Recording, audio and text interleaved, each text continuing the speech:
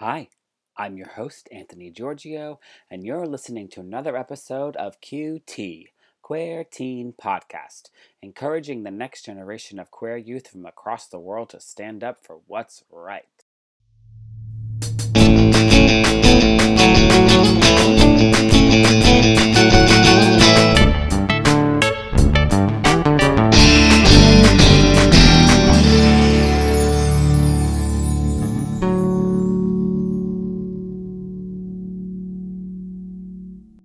Hey y'all, my name is Abu Janata Diallo. I use she, they pronouns, and I'm a black queer trans woman.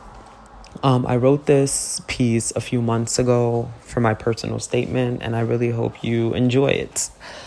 So the reason why I cherish the idea of just being true to myself, no matter what, dates back to middle school. So I was the only masculine presenting student who acted quote unquote femininely, spoke femininely, or chose to surround myself with mostly feminine presenting students. And I was instantly signaled out by my other masculine presenting students for my quote unquote abnormal behavior. And later on, I would become their number one punching bag. So the masculine presenting students in my middle school ridiculed my personality and behavior every chance they got. And this usually happened in the classrooms, the hallways, the playground, and even in an after school. So most of the time, I really just chalked up their ignorance to the fact that they had never met an immigrant person before, like I was, or that they had never heard of Guinea, my home country in West Africa. But then I found myself backed into a corner one winter afternoon right before Christmas break. And, three of my masculine presenting classmates decided that it was okay to chase me across the playground after my dance class. So I remember it was like 20 degrees outside, and all I wanted to do that day was to get home and just rest after a brutal, dance practice for the Christmas show that we were going to have a week from then.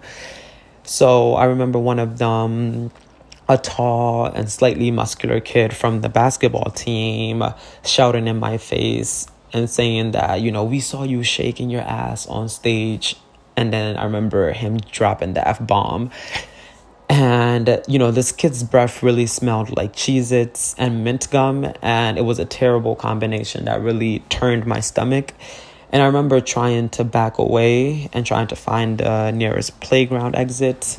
But since they were taller than I was, and since they were bigger than I was, they were able to move me back. And I remember them, verbally abusing me by calling me really disgusting words that I'm really not going to say now. And I remember when they saw that they would not break me with their words, one of them decided to take their knee and to nail me in the stomach. And I remember at that moment, I remember falling on the concrete. And, the worst part of that whole situation was that I really couldn't discuss this with my family, because I knew they would tell me to toughen up, to act like my older masculine presenting siblings. So I decided to try and change my personality, to act more quote unquote masculine.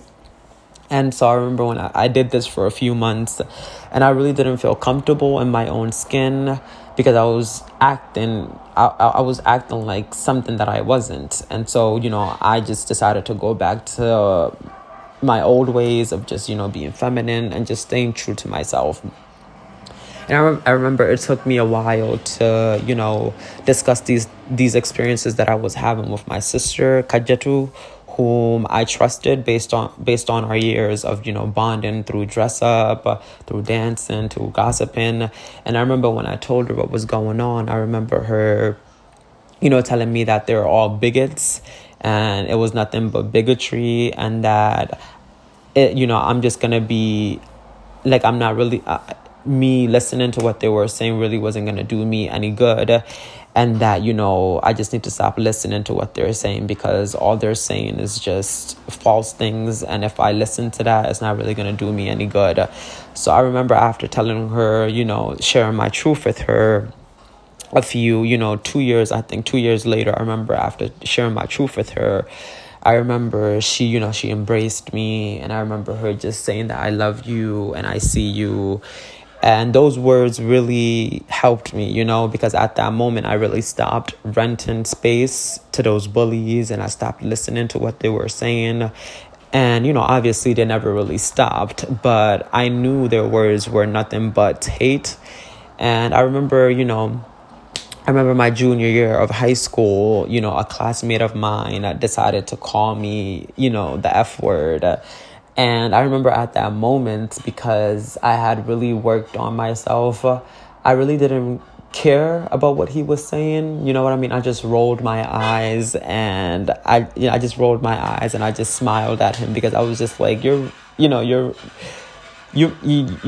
what you're saying right now makes no sense, and I'm not really going to listen to you. But I remember one thing he said was that, Islam doesn't really have any space for, queer people. And I remember just telling him, no, like, what you're saying is wrong, because there are a lot of queer Muslim people out here, and we all know that, Allah, which is the God that we worship, we know that he, that God loves us. And whatever you say, we're not really gonna listen to that, because we know the truth, and that is all that really matters. But I remember really like laughing at him, and I remember thinking at that moment, I was just like, if this was me back in middle school, I would have probably wanted to like disappear, or even to like burst into tears because of what he said. But at that moment, that didn't really happen, because I knew the truth, and I knew at that moment that is all that matters. Nothing that he said or anybody said really, it just didn't matter, as long as I knew my truth. So I say all that to say that, every time I wake up in the morning, I just try and remember that Allah created me the way he intended for me to be. And I know that I am not abnormal, but I am normal, whatever that means. I know that I'm normal for me, and I believe that I can be true to my Muslim beliefs, but also be true to myself. You know what I mean? I know that by many measures, I am not your normal or typical person, but I now see that as my greatest strength, my being quote unquote abnormal or not, cis heteronormative. I know that that is my greatest strength, right? And I have learned to embrace who I am. And in doing that, I have also learned to embrace other people, especially those people that may be called abnormal or different. And I'm not afraid to be me, you know what I mean? And I am not afraid for you to be you. And, that's just my little, people will probably call it a ramble, but, that's just, those are just, some things that I had to say. And I really hope that this resonates with some people, and I hope that somebody can really learn something from this. And thank you. La Bujanate, we hear you. Hear this story. Know this story. You are this story at some point. Queer people are these stories. Thank you. One thing that I just want to point out, they said, I'm not afraid for you to be you. There's a lot of power in that. Thank you. Of course, as always, I want to thank my on-air sponsors, Michael J. Gabrowskis and Jose de la Cuesta. And I'm your host, Anthony Giorgio, and thank you for listening to another episode of QT, Queer Teen Podcast, encouraging the next generation of queer youth from across the world to stand up for what's right. And remember, listen, learn, love.